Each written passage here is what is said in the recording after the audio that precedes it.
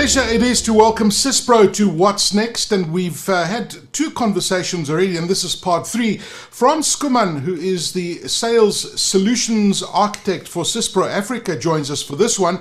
We're going to be talking about manufacturing and distribution. It's such a critical part of any ERP system. Great to see you, Frans, and welcome. Thank you for joining us. Oh, thanks, Aki. Nice to be here. It's a great pleasure to have you. And this is such an interesting one, and I'm so passionate about manufacturing and distribution. And when you look at demand planning and forecasting, and if you look at the pandemic and the problems that it caused in the initial part of the pandemic, when you just couldn't forecast, and the demand was massive as well. When you talk about demand planning and forecasting, they're very essential, aren't they, within a successful manufacturing process? And if you get that wrong, it can cause all sorts of disruptions. So can ERP systems improve these processes and make them more efficient? Yeah, I mean, if you neither you or me are young men anymore, if we cast our minds back a little bit, I mean, when we started off in business, a forecast was something that was done on a whiteboard in the sales office. And the problem with that modality is that the world has changed, and we're having to be a lot more agile and kind of reactive to what's going on. And I think what we're seeing now, especially around customers with large kind of distributed warehousing and supply chains, is that they have to have that universal view of what's going on. So I'm working with a customer at the moment. He's got a warehouse all over the country. They've got a warehouse in Bloemfontein, and the warehouse manager in Bloemfontein is not that computer literate. So he's not that keen to kind of get involved. So he sends through one forecast a year. So that just creates havoc in that supply chain, because now you've got this massive bubble of stock that needs to now move to Bloemfontein once a year. So they've just been able to, with the CISPRO as an underlying ERP system, just being able to centralize that function. So now they have a single view, all stock across the country, and they can model the stock independently and go and say, well, winter demand in Cape Town is not the same as winter demand for the same product in Joburg. So they can do that modeling around that. And, we'll get to the pandemic in a moment, but if you just look at what that adds as value and be able to say, okay, well, we now have a consolidated view. We can see history. We can look at trends. We can look at seasonality. So all of those things are great to have. So we can build a meaningful forecast. But as the pandemic has taught us, anything we know about the forecast for sure is that it's going to be wrong. It's just how wrong is that forecast going to be? So then it speaks to, okay, how agile are we as an organization? If that demand now disappears in Bloemfontein, how agile are we to be able to move that stock to where there is demand? If a supply chain is disrupted, how can we have some insight into that? How reactive are we about sourcing from alternate suppliers? So it then raises those kind of questions. And that's another area where an ERP system like CISPRO is hugely powerful in being able to react very quickly. See, okay, we've got something here that is outside the norm of what we expected. What are we going to do about it? So those are some of the kind of benefits of having your forecasting and your sales data pushing through into a single view, so that you can have a look at that and make your plans. And when the plans don't pan out, you can still be reactive to what is in truth happening in the business. Oh, it makes perfect sense. Almost like shining this massive spotlight, right? And it clears up a lot of the darkness, and you're able to see a lot more further and make those important decisions. And I think it's such an important point you just made. I mean, we touched on the pandemic, and distribution organizations face numerous challenges, such as inventory management, for example, supply chain disruption, which can have really serious consequences and knock-on effects. And in what ways can an ERP system help these kind of businesses overcome these challenges that we're talking about, and also maintaining a smooth operation at the same time? Yeah, Okay, there's a very famous economist called Nassim Taleb. He's written a couple of books. One of them is The Black Swan. The other one is Fooled by Randomness. And we kind of trapped in that paradigm of we like a turkey. We get fed every morning and we think life's great and we're going to carry on fed every morning till that morning where it's Christmas and the farmer's not coming to feed us anymore. So we stuck in that paradigm where business is normal until it's not. And forecasting and ERP systems are extremely good at predicting normal. But when we get to the abnormal, our vulnerabilities are exposed. And if we have supply chain vulnerabilities, they get very heavily exposed, as we've seen. And I read in the paper yesterday that China's now also got load shedding. So I don't feel so bad anymore. What? China, really? Yeah. So they have got load shedding. So what this is now doing to supply chains is radical. As if COVID wasn't bad enough where they didn't have a labor force. Now they've got load shedding. So our supply chains are hugely disrupted.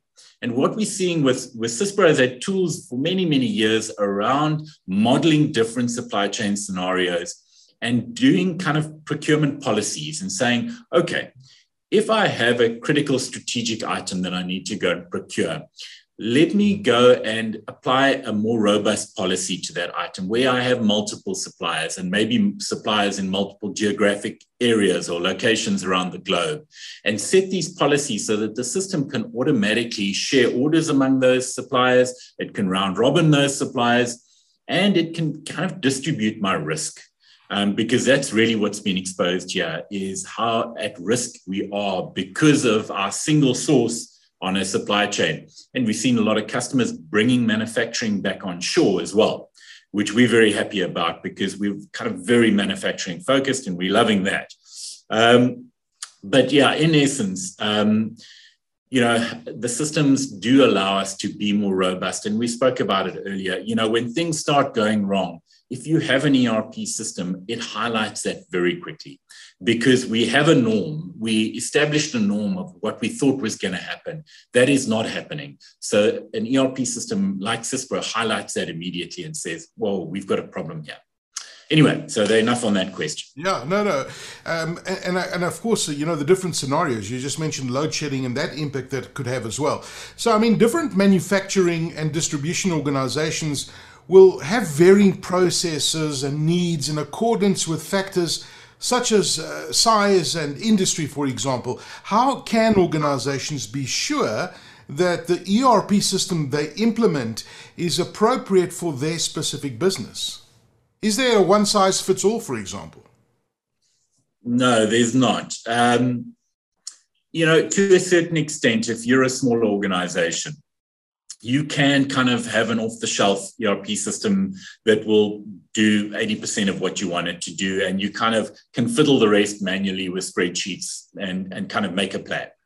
But as soon as businesses reach a certain scale, that becomes a massive risk and vulnerability because typically you've got one guy or lady managing that spreadsheet. And if something happens to them, that whole part of your business process collapses.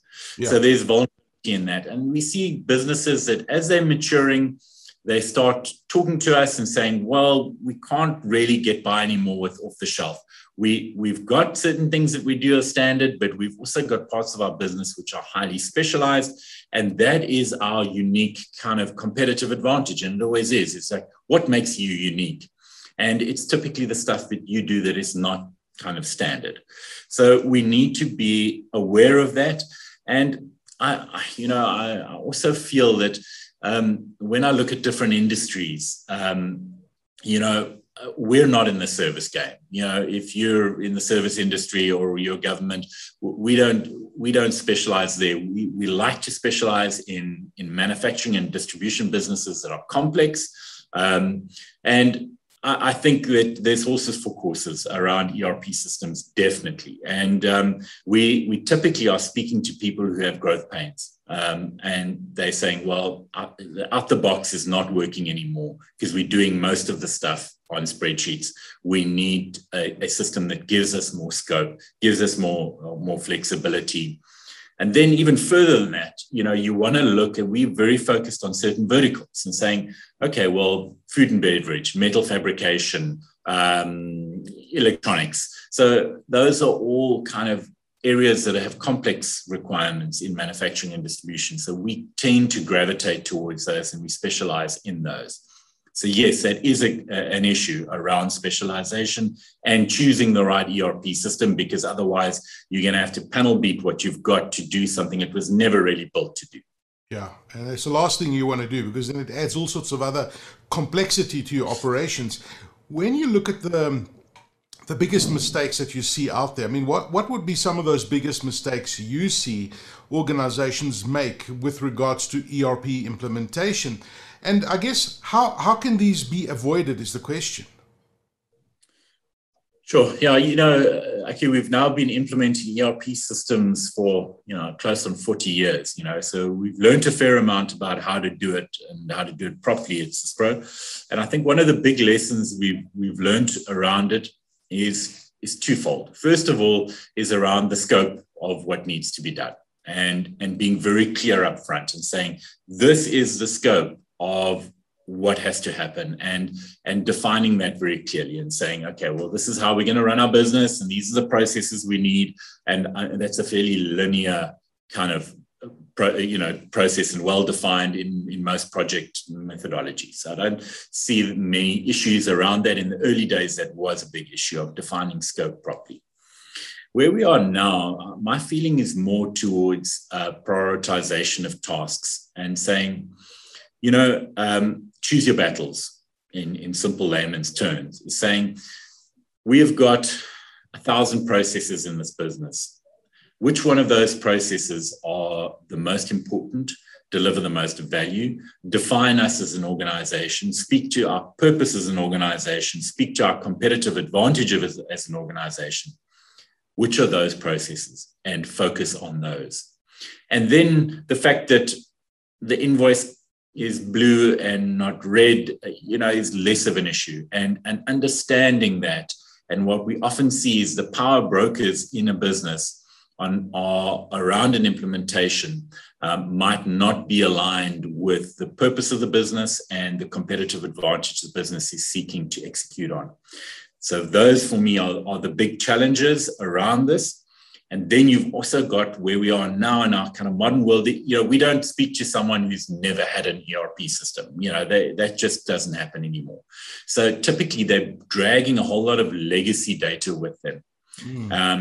Is also then prioritization time and saying, do we need to bring all this data in? Because that is an almost indeterminable amount of time that you need to then allocate to that, and saying, well, sure, okay, we now thought we were going to do a 3-month project. It's now turning into a 3-year project because we're now having to bring all this legacy data in. We've got to scrub it.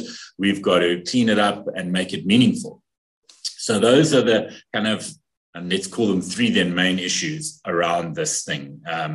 It's defining scope, prioritization, and then beware legacy data.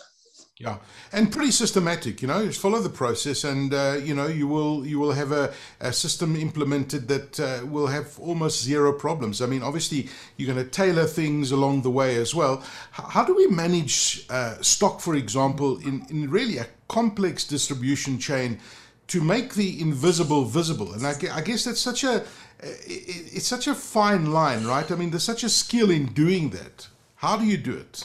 Yeah.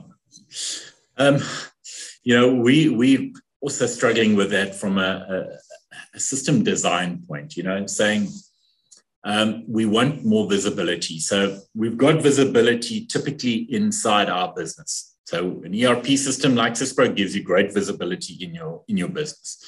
But what we're really looking at is that visibility throughout the entire supply chain, and saying, we're putting a lot of emphasis in development around customer and supplier portals, and saying we want to extend out into our kind of downstream, into our suppliers, and saying, this is what my future demand looks like. How's your ability to execute? Are you going to be on time with your orders? Having that visibility. And then likewise, going upstream into my customers as well, and saying, what is the forecast? The forecast I have for you, is it accurate? Have there been any changes in your market conditions that are going to impact on me? And having that visibility going up and down that are outside of my typical kind of parameters of my business. Because that's kind of the low-hanging fruit, is the transactions that are in my business I obviously have visibility of.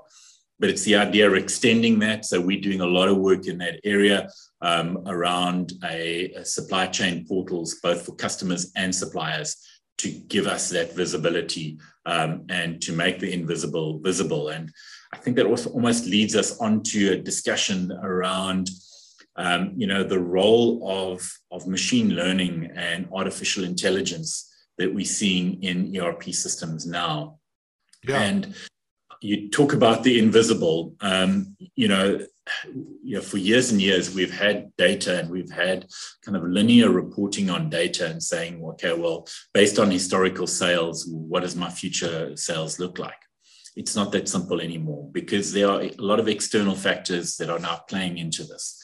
And we see it in the way that we executing on AI, and Syspro's got a machine learning engine built in, and we're seeing how customers are deploying this engine now and saying they're deploying it in three main areas. The first is that prediction area. So the prediction area is critical in that we can do linear predictions, and we've always done linear predictions in kind of mathematical predictions. But what machine learning does, it says, let's extend that. Let's look further than just the historical sales data. Let's look at market conditions. Let's look at climatic conditions. Let's look at the weather. And let's bring that data into giving us a more comprehensive view of what the future might look like. So the prediction engine inside Syspro can point at multiple data sources. It's not just the ERP data. There might be exchange rate data. There might be in the agricultural food industry, there's harvest information, there's weather information, there's crop information. So there's a lot of data we need to take into account, and Syspro allows us to do that. So we're seeing that happening, and that's a very exciting space. The other part of AI, there are three main parts we're seeing. So that's the prediction side. The other part is categorization, and saying, okay, based on a whole heap of data, this item, is it hugely profitable for me or not? And that might change based on product mix, for example. So you can then apply an AI engine to a whole mix of products that you're currently selling and saying, based on this mix of product, is this profitable or not profitable? Based on how far I need to deliver this product, is it profitable, not profitable? Based on any payment terms, or the customer's a bad debtor of mine, so is it still profitable if I sell this item to this customer? So those are the questions that are being asked of an AI engine, and where we're deploying it. Funny, I also had a customer the other day said, "Frans, tell me something I don't know." And that's So Frans, all of this kind of stuff is baked in. You're baking this intelligence into the existing systems, with the big data, for example. I mean, as you were talking, I was recalling back, I think it was last year, remember that massive container ship got stuck in the Suez Canal? And I mean, if you had that intelligence, and your artificial intelligence with the big data you're putting in could work out what the impact would be on your business, I mean, that's really useful. 100%. And that's what we're doing. Okay, so a couple of bits and pieces coming together from a technology point of view right now. So it's that kind of AI stuff where it's going to say, listen, we've in this big data we're looking at, we've picked up the following thing. What do we then really do with it? That's the next question that at Syspo we need to answer, saying, okay, we've figured out we've got this thing happening. What do we do? How do we leverage it? How do we manage our risk if it's risk? If it's an opportunity, how do we leverage it? So we've built a rules engine that can leverage that AI data. And for example, we use it for anomaly detection. So we've got an AI algorithm that looks at anomalies. You can point it at anything. Let's take a purchase order. Someone raising a purchase order for an item that normally costs 100 Rand. Now the supplier's a mate of his, and now he wants to put the item in and raise a purchase order for 150 Rand for the same item. There's an anomaly happening here, and you can track that And we always have trapped that on a percentage basis and that, but now we just go and throw it against a whole bulk of data or a whole load of data, and the system automatically works out what's an anomaly. And it could be an anomaly based on a number of things, not just the price. It could be an anomaly on the time of year you're placing the order. It anomaly on the quantum of the order. So it does all of these, and then the question is, what now? So we've got an anomaly. What do we do? So then we use the rules engine saying, do we stop the transaction? Do we let the transaction go through? Do we notify someone about this transaction? Do we send it to someone? We put it on hold and send it to someone for a review. So then we get into a responsive mode and say, okay, now what do we do? And that's really where you get the business benefit. It's fine having the data, the big data, we analyze the data, but then so what? What do we do with it? And that's where a rules engine kind of dovetails into that. We notify, we can take business decisions based on that, like that Suez Canal issue. All of a sudden, you've got 10 containers that are now late. So now we've got to go like, oh, okay, those products that are now late, what raw materials do they impact on what finished products are now going to be late? How does that impact my production schedule? So, those ramifications are huge. But with this type of rules engine built in, we can start answering those questions. Absolutely fascinating insights. Frans Schoeman, the Sales Solutions Architect for Cispro Africa. Thank you so much for joining us on What's Next. Pleasure. Thank you, Aki. Cheers.